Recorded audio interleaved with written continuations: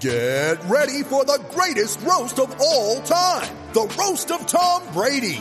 A Netflix live event happening May 5th. Hosted by Kevin Hart. The 7-time world champion gets his cleats held to the fire by famous friends and frenemies on an unforgettable night where everything is fair game. Tune in on May 5th at 5 p.m. Pacific time for the Roast of Tom Brady. Live only on Netflix. Here you go. Misplaced. The nothing personal word of the... How's that, Coca? Is that a good start? Here we go. Glasses off. 5, 9, 60. Misplaced. Nothing personal word of the day today. It's the first day of the last month of the last year of the second decade of the 21st century. I think that's wrong. I think it's the first day of the last month of the first year of the third decade. I learned this in school, Coca. I think it's 01 to 00 is a decade. Or is it 00 to 09? I don't know. 2020, December 1st, misplaced is the word of the day. I'm not going to even think about it because my brain hurts. My brain doesn't hurt nearly as badly today. Not nearly as badly as a player who plays for the Houston Texans. The Texans are a team we've talked about quite a bit on Nothing Personal. They've got J.J. Watt, the Badger. They've got 4 wins, 5 wins. Haven't played well. Not a good team. They've got a very high-paid quarterback whose name is now completely escaping me, but I think it's Deshaun Watson. It's been that kind of morning already, by the way. But that's not why misplaced is the word of the day. Will Fuller is in a contract year. He's a pretty famous wide receiver. He's a guy. Planned on making money, free agent next year. Guess what he's not doing this weekend? Not because of COVID, although that'd be a very good guess. Will Fuller will not be playing for the next 6 games. That means he's out for the rest of the season, I think. Coca, check that. I can't believe it. Come on, Coca. We didn't even talk about that pre-show. I think he's out for the rest of the year in 1 game of 2021. But, of course, the math could be off. But just pretend that Will Fuller has been suspended for 6 games for steroids. That's PEDs, performance-enhancing drugs. Now, in football, they don't have rules the way they do in baseball, a little different in terms of games. In baseball, if you get caught once in your career with PEDs, that's half a season, 81 games. Twice, you're out for a full year, like Robinson Cano. That's 162 games. 3 times a lady, that's lifetime ban in baseball. So the Texans have 5 games. Will Fuller tests positive. And then what he said, and why misplaced is the word of the day, here's his Instagram apology. I can't even. When we have a player test positive for steroids, we are working with that player on PR, as pissed as we are at that player. We're going to work with him on a statement. We're going to work with the agent. We're going to work with MLB, and we're going to make sure that we have the normal statement that we are completely in support of Major League Baseball's Joint Drug Prevention Act, that we are disappointed in the player, and that we know that he will work hard to regain the trust of his teammates, his family, the front office, and, of course, the fans. So that's sort of page 1 and page 2 of the You Just Got Caught for Steroids. Here's what we don't tell the player to do. Don't make up an excuse that will be a total eye roll. So, for example, with D. Gordon, don't say that you had no idea, because the only way to get the steroid that you test positive for is to get a shot right in the bum. So just admit it. Say you made a mistake, show contrition, and move on. Okay. That's sort of the general theory that you want to give your players. So Will Fuller, instead of going through a statement, instead of meeting the media, decides to go to his own Instagram account, tries to get, 40,000 likes, whatever number of likes he got. And I want to quote what his statement was. And what a crock of absolute horse hockey it is. Although, you know what? That was wrong of me. I'm nothing personal. I want to tell you what I think. I want to tell you what happened, and then I want you to make your opinion. You to decide where your head is. Here's the statement. Earlier this year, I sought treatment from a medical professional who prescribed medication that he believed to be permitted under the NFL's drug policy. As it turns out, oopsie daisy. I added oopsie daisy, by the way. As it turns out, my trust in this professional was misplaced. There's the word of the day right there, misplaced.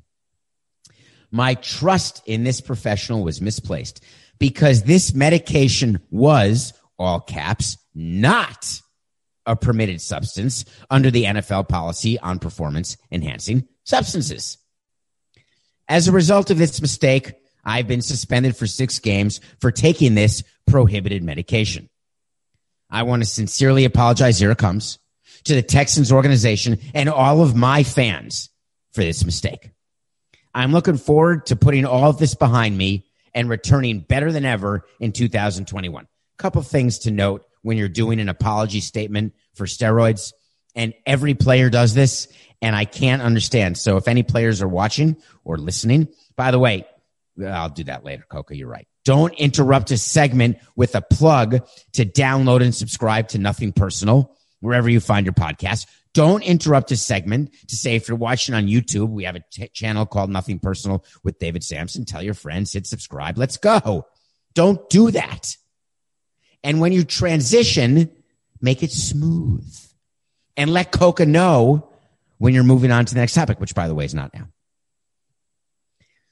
And the reason Coca doesn't like me to do it mid-segment is he knows I have a hard time getting back to where I am. And when I don't know where I was, I simply delay by spewing a bunch of nonsense and speaking slowly and quietly and waiting for Coca to write down somewhere or whisper somewhere in my ear that we were talking about Will Fuller, the wide receiver for the Texans, being suspended for 6 games and reminding people what not to say in your statement. I'm looking forward to putting this all behind me. Really? Shocking. Don't say that. When you are putting a statement together, you want to make sure that you're communicating to the public things that they don't, by definition, assume, because they don't want to waste their precious time on your post or in a statement reading something that they know already to be the case. You're trying to put this behind you. You look forward to putting this behind you. Really? Yeah, don't put that in. Okay. Returning better than ever. That's another line that players use. I'm not just going to return after my steroid suspension. I'm going to return better than ever. The problem is, if you return and you stop taking PEDs, the odds are you won't return better than ever, because the reason why you were better than ever is that you were taking PEDs. So don't put yourself in a position where you're going to get totally nailed, because you're going to come back. You're going to have missed the rest of the regular season. You're going to miss game 1 of the season with a new team. If you're a free agent, you sign with someone else. Then you're going to have to meet the media to say, I'm back. And you're going to have to say, I'm a little rusty, even though you're allowed to participate in training camp. I don't know the NFL rules, but I assume, like in baseball, if you're suspended for steroids and it goes over the course of the following season, that you can participate in spring training. You just can't participate in actual spring training games, but those don't count toward your suspension. And then you can't participate in the regular season games up until your suspension is over. So let's ignore those 2 statements and let's go back to the front of the show. And let's go back to what he claims happened. We sit our players down and say, do not put one thing in your body, in a needle, in a capsule up your ass, in a pill down your throat. Don't put a seasoning on your food. Don't ingest in any way into your bloodstream, whether it's through your esophagus, through your veins, or through your cavities, that you don't know for sure is allowed under the Substance Abuse Performance Enhancing Drug Act. Question, David, how do I know? I'm so glad you asked that, because we know. We've got doctors, trainers, strength coaches, GMs, presidents. We've got a slew of people. We've got the list, and we'll check it out. If there's any question, wait a minute, you have a problem, you're sick, you got a little stuffy, a little stuffy nose, a little hachoo, a little headache, having a hard time downstairs performing, whatever issue you have, we've got the doctor for you who's our doctor. We will make sure that our doctor, who, by the way, all team doctors, the union's aware of team doctors, the team, the league, we're all aware of who the strength coaches are, who the trainers are, who the doctors are. Everyone has already been checked. Everyone has a list of what you can take and what you can't take. Don't go, we say, to anybody outside the list without speaking to us first. And this is not a control issue. We had players in our time who loved getting second opinions from non-team doctors because you heard it on a Logan Morrison sit down. He thought our trainers were horrible. We've got players who didn't like our team doctors. Fine. I don't need you to like them. I don't need you to respect them. I frankly don't even need you to go to them. But what you do have to do is get to us first. Let us know who you're going to, and then let us know what's being prescribed. Before you take it, we'll check it out and make sure. Every player knows this. Every player. When a player goes to a doctor and takes a prescribed medication that has not been pre-approved, they're doing it for a reason. They're doing it because it wouldn't be pre-approved, because it's a violation. To sell this doctor under the bus, a medical professional. Is that a doctor, by the way? That's some wordsmithing by Will Fuller's agent. I'm trying to decide if medical professional means doctor. Because you could have a masseuse who's a medical professional, couldn't you? You could have anybody. Hi, I'm a medical professional. The guy from Balco, I can't remember his name. Oh, my God. He's the one who he was in the movie by Billy Corben about A-Rod and steroids. And he was the one who ended up working for baseball. Oh, my heavenly God, Coca. Coca, what's the guy's name? You can let me know. It's, for God dang it. Anyway, so he probably called himself a medical professional. Okay, what else did he say in that statement that makes me happy? Nah, I'm just going to stop because it's ridiculous. Will Fuller has cost himself money. By the way, one of his teammates tested positive as well. It wasn't just Fuller. And here's a funny thing. A guy named Bradley Roby is one of his teammates, not as good as Fuller. Fuller hasn't played a lot because he's often injured. But Roby, this guy, by the way, tested positive for the same steroid. By the way, got the same substance from the same medical professional. That's not a coincidence. That's called NEFARIOUS. All right, let's talk about Matt Nagy. Who's Matt Nagy? Matt Nagy's the coach of the Bears. We've done very well in our picks of the day by picking against the Bears. We should have gone with the Packers. As it turns out, we didn't get a win last night because we pushed, but we'll get to that later in the show with the Eagles and that backdoor nightmare that makes me hurt all night. Ow! Anyway, Matt Nagy's the coach of the Bears. Here's how you evaluate coaches and how we evaluated managers. And I will tell you, obviously, I wasn't great at evaluating managers. Actually, every manager we hired was good right when we hired them, like right at the beginning. We felt good about almost every manager we hired. We weren't so sure about Edwin Rodriguez, who didn't end up having a long career, and we ended up extending him. Did I ever tell you the Edwin Rodriguez extension story, Coca? Have you ever heard that story?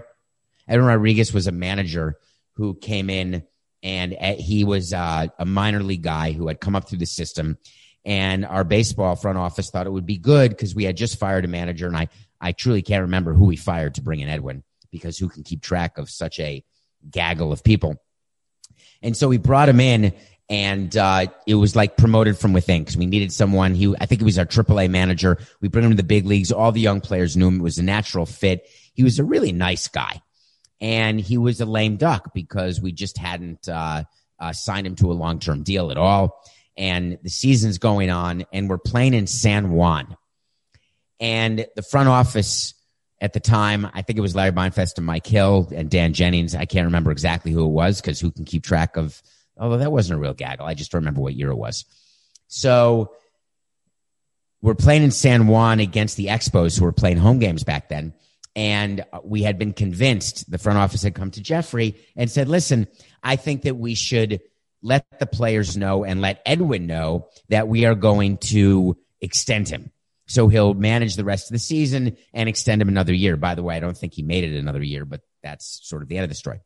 So we're in San Juan, and we decide to try to get maximum bang for the PR buck, because there'd been a lot written, a lot of conversation about what we were doing with Edwin Rodriguez, what was going on with the Marlins, etc.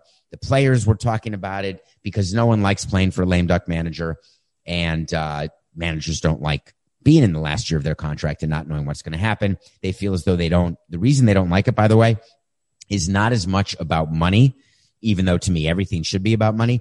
The reason managers don't like being lame duck is they feel it somehow gets in the way of the control they would have of the clubhouse.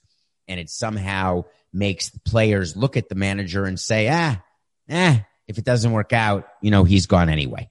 So by giving long-term security to managers at least a year out, you're basically telling the players in the clubhouse, you better listen to this guy. You better pay attention and cooperate because he's going to be here. So we're in San Juan, and it was called Hiram B. Thorne Stadium. And we were the visiting team playing our old team, the Expos. And Jeffrey gives permission and says that he agrees that we will extend Edwin. And Edwin was Puerto Rican, and it was a big deal to have a Puerto Rican manager. I believe Jeffrey was there. Now, my memory on this could be wrong. I think Jeffrey is the one who walked into the dugout before the game when the players were all there, and in front of everyone gave Edwin the extension, and everyone hugged him and celebrated. And it was this great feeling. I think because we wanted to win that game, so we thought this was a good way to get the players excited and motivated. So Edwin ends up hearing the news. He's all excited. And then months later, I think it was the beginning of next season, or maybe it was even later on that season. It doesn't matter when it was. He ended up just quitting on a random Sunday. He literally called us. The end of Edwin Rodriguez's career with the Marlins, he was so upset by the way we meddled, which I don't think it was meddling, by the way we micromanaged. I don't think we micromanaged. There's a reason why Edwin's not in the game right now, because if he thinks that we were involved as a front office, he has no idea what other front offices are like, because he was in our system. And I guess he just wasn't aware of it. But he called us. I got a call from, again, either Larry Beinfest or Mike Hill before going to the ballpark for a Sunday afternoon game saying Edwin just resigned. And I remember thinking, I don't even understand what? We have a game in 2 hours. What? You can't just do that. What happened? Is he okay? So my first thought, I'm going to revise history, and I'm going to tell you what a normal person's first thought would be. The normal first thought would be, oh my God, is he okay? Is his family okay? Was there an accident? Did something happen? My first thought was, what the hell is he doing? Who's managing the game today? It was Sunday, June 19, 2011, Coca. Was that the day he got extended, or was that the day he resigned? Sunday was the day he resigned, right on a Sunday. So I got the Sunday right. So it was 2011. Wow, that was the last year. So what we must have done, by the way, in 2011 is we must have brought back Jack McKeon to manage the balance of the year after we had Brandon Hyde manage one game. Then we flew Jack in. Jack took over the team in 2011, and then Ozzie Guillen in 12. Coke, I may be wrong, but that would be my memory of that almost 10 years ago. That is amazing. Coca just told me I got that right. I have no idea how. Brandon Hyde was the bench coach for Edwin. So what we did for that Sunday is we had Brandon Hyde manage the game. He is the current manager of the Orioles. So he actually was a manager of record for the Marlins. I don't know whether he won or lost that game. So he's either 1-0 or 0-1 as a Marlins manager. He still counts as a Marlins manager. He lost. Thank you, Coca. And then by the next day, Jack McKeon was there and managed the balance of the year through September, trying to recapture some 03 magic. We didn't recapture it. And then we tell Jack that we're done and that we're going to bring in Ozzie. And then we announce Ozzie as this big-time new manager for 2012. So can you imagine walking in and resigning like before a game? It's outrageous. Why in the name? Oh, I was talking about Matt Nagy. All right. So Matt Nagy is the coach of the Bears. And they lost to the Packers. Aaron Rodgers, by the way, owns the Bears, which is Aaron Rodgers to Chicago is the opposite of Jim Harbaugh to ranked teams and Ohio State. When you are the Michigan coach, there's certain teams you have to beat. Harbaugh doesn't do it. When you're the Packers coach or Packers quarterback, there's certain teams that you have to beat. You have to beat the Bears, period, no matter how good or how bad the Bears are. And Aaron Rodgers is pretty good at that, like really good at that. By the way, is anyone paying attention to the fact that Aaron Rodgers may be the second best quarterback in football right now behind Mahomes? Way higher than Tom Brady and everyone else. Okay. So Matt Nagy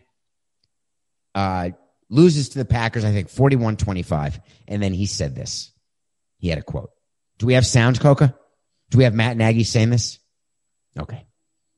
He's like, he just yelled at me. Of course we don't have sound. We didn't do that pregame. That's true. Okay. I know this, Matt Nagy said. We better wake our tails up.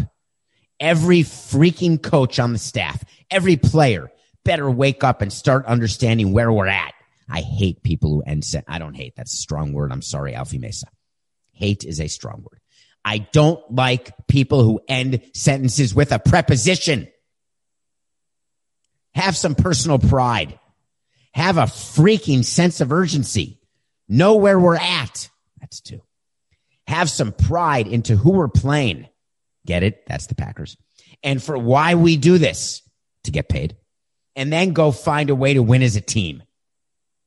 That's my challenge to every single person in that building this week. Yesterday was flat out embarrassing, and our guys know it. I'm not telling you something they don't know. They know it. But we're going to step up, and all coaches, all players, and we've got 5 games left for us. It's our own personal challenge to where we're at and how we're going to do this thing. But that performance yesterday is ridiculous and can't happen. And finally, at the end of that rant, comes the 5 words that I was waiting for. Obviously, that starts with moi. So when a coach goes on a rant like that, we would talk to our managers and I would try to understand the philosophy of that, what the timing is, what you say, when you say it, why you say it, who you're calling out, why you're calling out, what's the strategy of calling out that player or that coach. Because it's generally a shot across the bow. And to do a proper shot across the bow as a coach, it has to be pointed. You have to, if you're going to do it, say that our defense cannot allow Aaron Rodgers time in the pocket, as an example. Our defense has to do a better job of reading the offense. Our offense has to do a better job of reading the defensive coverages. We've got to make sure that we're not missing any coverages. Any number of things you can say when you're calling out your team. When you lose to a better team, the Bears have lost 5 in a row. They stink. When you're a bad team and you've lost 5 in a row, it's not motivating to players or to the front office when your coach says, we better wake our tails up. Every freaking coach better wake up and start understanding where we're at. I got a question for you, Matt Nagy. I'm walking down there if I'm the president of that team, and I'm saying, Matt, I heard your statement. I just got a quick question. Just real quick, then go back to your job. Can you explain to me what your job is? Just in 15 words or less. What is your job coaching the team? Well, sir, number one, to execute and put in a game plan. Okay, good. 2, to make sure our guys are ready to play. Oh, yes, that is the second one, Matt. Your job is to make sure your guys are ready to play. Once you have the game plan in, if they're ready to play and they're not good enough to execute the game plan, guess what that means? That means we didn't give you the right players.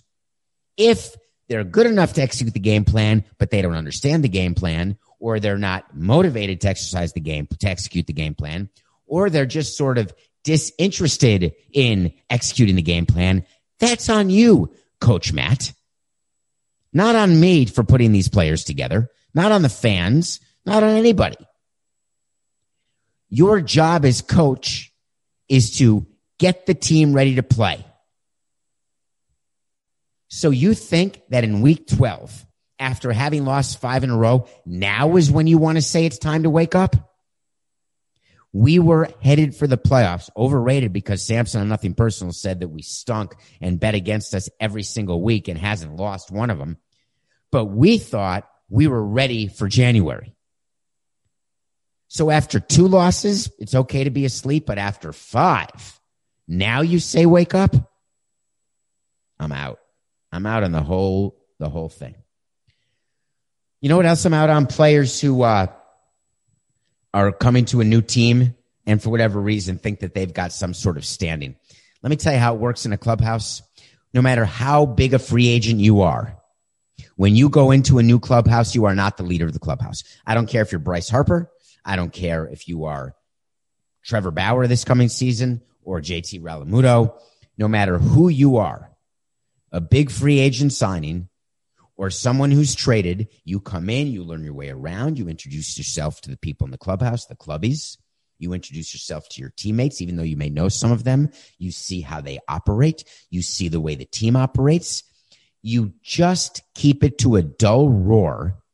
You do what's asked of you. And then when you gain some cred, which only comes through TNP, that's what we would tell our players. You want credibility in this clubhouse? It takes time and it takes performance. Not Dennis Schroeder. Who in the hell's Dennis Schroeder? Yeah, he's the guy who was just traded to the Los Angeles Lakers, the defending champion Los Angeles Lakers. He's the point guard who's making $15+ million. He's a new Laker. Dennis Schroeder has not played a game. The Lakers start training camp December 1st. Defending their title. Can you imagine there's preseason? Wait a minute. Is today December 1st, Coca? Holy crap. I don't know this for sure, but I think that NBA training camps start today, which is completely ridiculous. By the way, Coca, you're 20 minutes late on this, but yes, it was Victor Conti. Thank you. Victor Conti was the Balco guy. If you don't know what I'm talking about, hit rewind by like 8 minutes.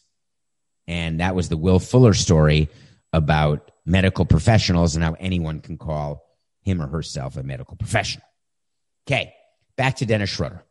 Dennis Schroeder traded to the Lakers. Dennis Schroeder met the media. And Dennis Schroeder, for a reason that is unbeknownst to me, declared himself the starting point guard for the Los Angeles Lakers. Now, let me go back in the vault to the NBA championship, which I think ended like October 12th or something. It just ended, like not even 2 months ago. The Lakers won, and I'm wondering who was the point guard. Hold on, let me think about it. I think they've got this guy. He's won a few titles. He's the second best player in the history of basketball behind Michael Jordan. Don't at me, or if you want to at me at David P. Sampson, do it. But LeBron is not as good as Jordan, period, hard stop. If you need one player to win one game, one particular day, you get Michael Jordan to play, period. Done. So LeBron James is the point guard on the Laker team that just won the championship. And Dennis Schroeder says on his first intro Zoom conference with the media in LA that his position is that he doesn't want to come off the bench anymore. He did that with the Clippers. I think he came in second in the Sixth Man Award to his own teammate, which, by the way, is incredible. Wait a minute, Coca. I must have that wrong. Coca, did Dennis Schroeder come in second place to that guy, Harrell, who plays for the Clippers? And did they both play for the Clippers? And the Clippers also had, his new teammate is, okay. What team was, okay, thank you. All right, I got that wrong. Schroeder was on the Thunder. Harrell was on the Clippers. Harrell is now on the Lakers. Schroeder is now on the Lakers. And Schroeder finished second to Harrell in the sixth man voting. I thought it would be a little strange that teammates could finish first and second and sixth man while playing together, but they're now teammates. Okay. Thank you. By the way, Coca, did Harrell come in when he met the media and demand that he's now a starter? I'm just curious. Did he say that? I bet he did. So Schroeder comes in and says, I'm going to be the starter. I'm done coming off the bench. I don't want to come off the bench. And have you spoken to question from the media? Excuse me. Dennis. Hi, this is John from the Los Angeles Times. Quick question. Have you met or your coach, Frank Vogel? Oh, yes, of course. At the end of games, shake hands. Good to see you. I'm sorry. What I meant was, have you spoken to your coach since you were traded to the Los Angeles Lakers? When you say spoken, tell me what you mean by that, because in my generation, spoken means texted. Do you mean texted? No, Dennis. I'm asking, have you spoken to your coach? No. Why? I'm sorry. You want to be the starting point guard, and you're saying that you believe that LeBron is better to play off the ball, and you believe you're best to run the offense, and you want to start because you're tired of being off the bench and playing second fiddle to your now current teammate, and you haven't spoken to your coach. Okay, thanks. Let me ask you something. Has anyone spoken to anyone on the Lakers? Oh, thank you so much for asking that, because yes, my agents spoke to Los Angeles before the trade, and my agents made it clear that I wanted to start. And the Lakers made the trade anyway, therefore I'm starting. Obviously, because 1 + 1 is 6. When I was running a team in Florida and Montreal, we had that. We had some players who wanted to start when they were bullpen guys. They wanted to close when they were setup guys. They wanted to start in the outfield instead of being a fourth outfielder. They wanted to move up in the batting order. They wanted to put themselves in a position where they could make more money. And because there's certain positions on the field where you're making more money, if you're a starter, you get bulk and you make more money. And so we would often get calls from agents of players who we already had. And the agents would talk about, how do you going to use our client this coming season? I'll let you know when we make out the damn lineup. Oh, okay. And do you think that he's got a chance to hit those incentives in his contract? Not if I'm in charge. Nope, don't think he does. Okay. And then when you are trading for a player, hey, David, I'm reading in the on the Twitter that you're thinking of trading for my player, and just want to be clear, he's a starter and he will only start. Okay. Do you know what we would do when those calls would come in? I'd sit there with Mike Hill or Dan or Larry or whoever, and we'd put the call on speaker, and the agents would call. And this is not just a agent. If it were just Boris, I would say it's just Boris. It's all agents. And we would put it on speaker, put it on mute, and we would be figuring out stuff for the next day, or we'd be going over budgets, or we'd be talking about Survivor, or we would be doing anything other than listening to what an agent is saying about demanding that his player play a certain position or get a certain number of at-bats or innings pitched, etc. And then with one ear, we'd wait for a pause, a little bit of silence. We'd hit the mute button, and then we'd say, thank you very much. Good talking to you. Anything else? As a matter of fact, David, yes, there is one other thing. mute, go back to what we were talking about internally, another pause. Okay, anything else? All right, thank you. The moral of the story, this is not the moral of Pierre. By the way, I have a book review. Buy for your kids or for yourselves, because they really are adult books, something called The Nutshell Library by Maurice Sendak. There's a book in there called Pierre. There once was a boy named Pierre who always would say, I don't care. Read his story, my friend, for you'll find at the end that a suitable moral lies there. One day, his mother said, anyway, so the story goes on and on and on, and Pierre was a boy who said, I don't care all the time, and then at the end, he was going to get eaten by a lion, but he doesn't, and the moral of the story is care, because the lion was going to eat him. The lion said, do you care if I eat you? The kid said, I don't care, Pierre said. And so the lion said, then I'll eat you if I may. So the lion ate Pierre. And then at the end, he coughed up the lion. They went to the doctor. The lion coughed up Pierre. They went to the doctor, and Pierre was all happy, went back with his family. And the moral of the story was care. So it's not that I don't care what agents say. I don't want to say it that way, because many of them I actually am interested, because many of them are smart and have a lot of interesting things to say. Excuse me. That can be helpful in running the team. But there's one thing that does not interest me at all, and that is telling us where to play a player. Do you think when we run a team that we are going to put a player in position to fail? We may put a player in position not to hit an incentive. We may control the number of at-bats or the number of games started, the number of games finished. But we're not going to put a player in a position, at least on purpose, where that player is going to fail.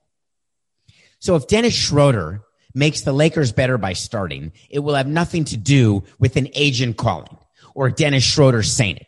If the Lakers can repeat by LeBron James being off the ball more so we can rest more, it's not as hard on him to play a 72-game season, which, by the way, he's going to load manage.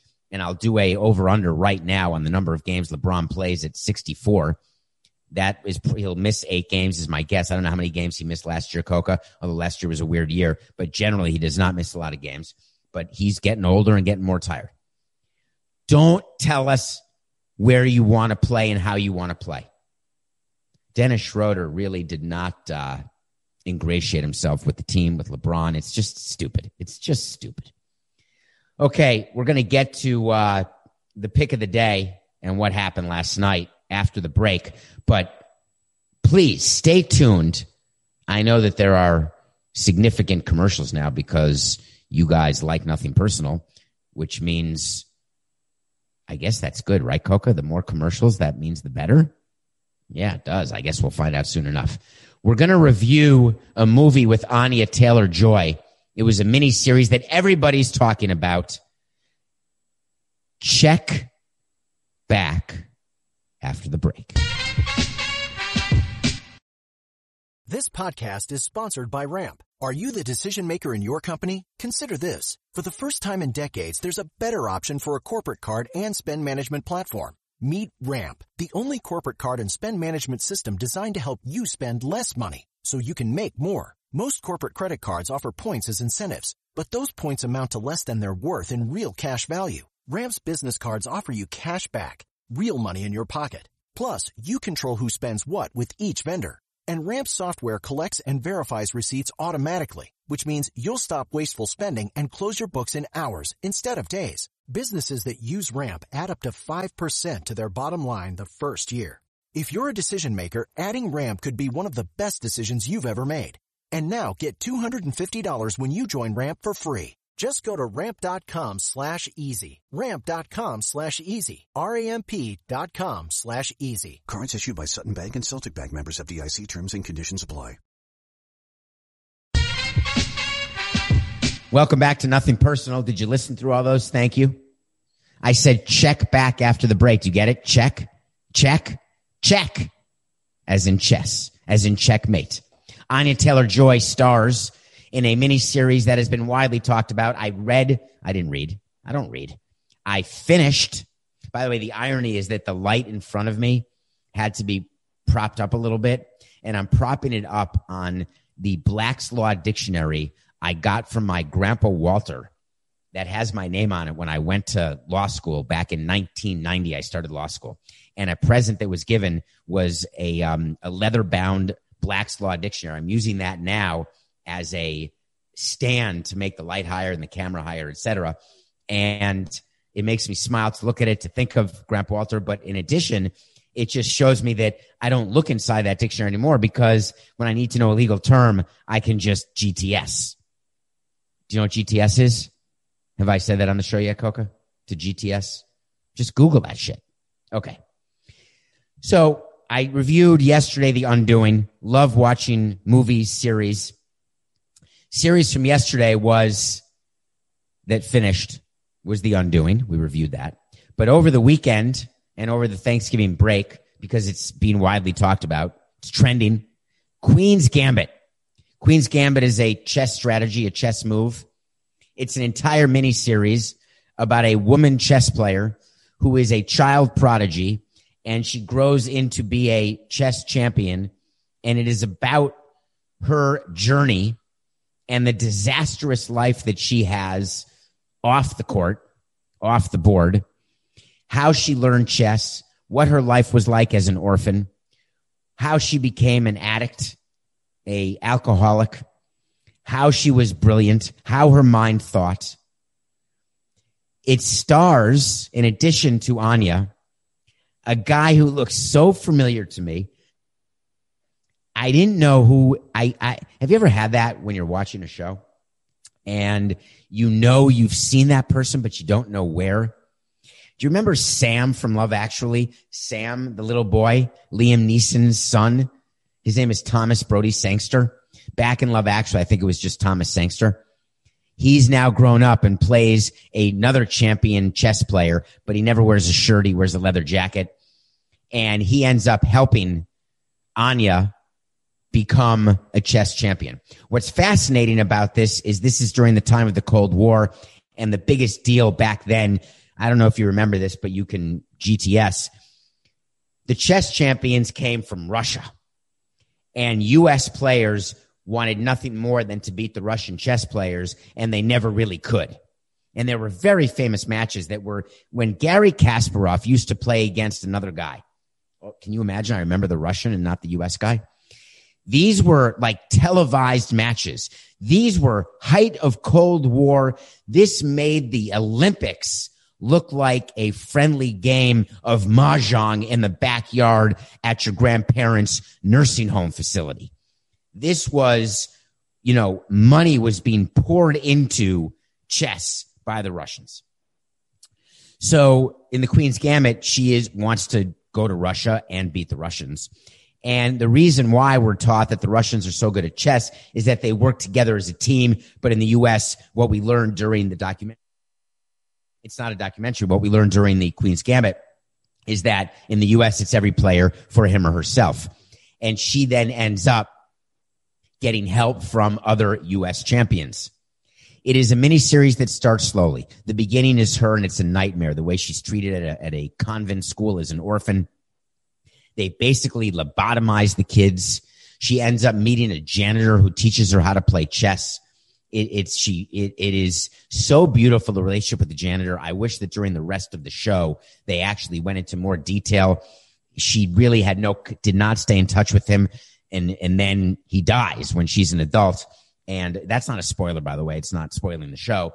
It just showed that she didn't stay in touch the way she should have with the person who was actually good to her when she was an orphan child, as opposed to the people who were not good to her in this school.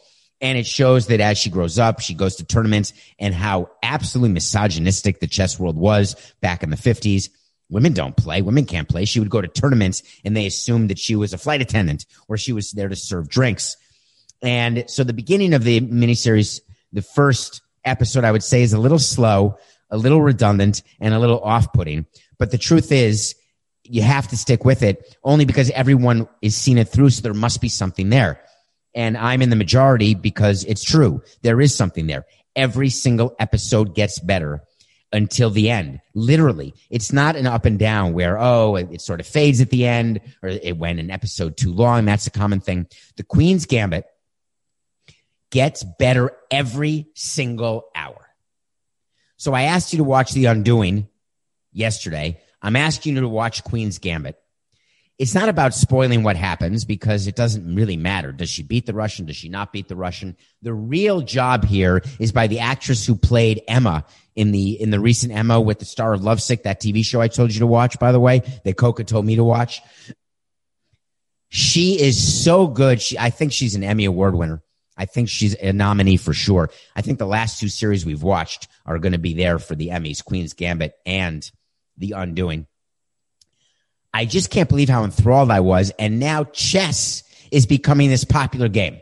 It's one of those things. It's like why health clubs, the highest time for membership is January, because people make New Year's resolutions and they say, hey, I want to be in shape, so I'm going to join a gym. So everyone joins in January and then quits in March.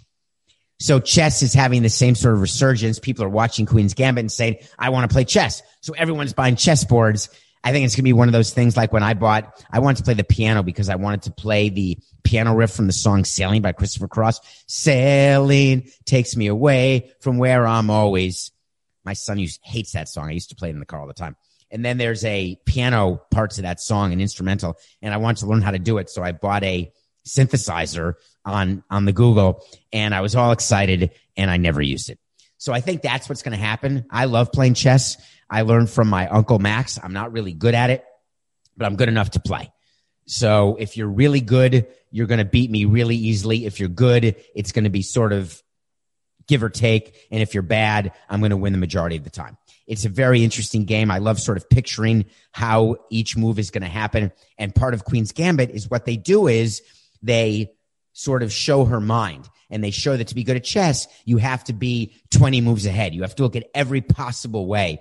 And the way they do that in the Queen's Gambit happens to be completely fascinating as well. So Queen's Gambit is a review. Okay, pick of the day. I told you I'd get to it. I can't violate that.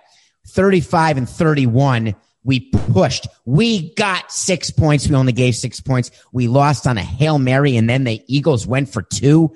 We'll talk more about that tomorrow because Coca's yelling in my ear. You give me 45 minutes of your time, and I do not take that for granted. You've got business to do. It's nothing personal.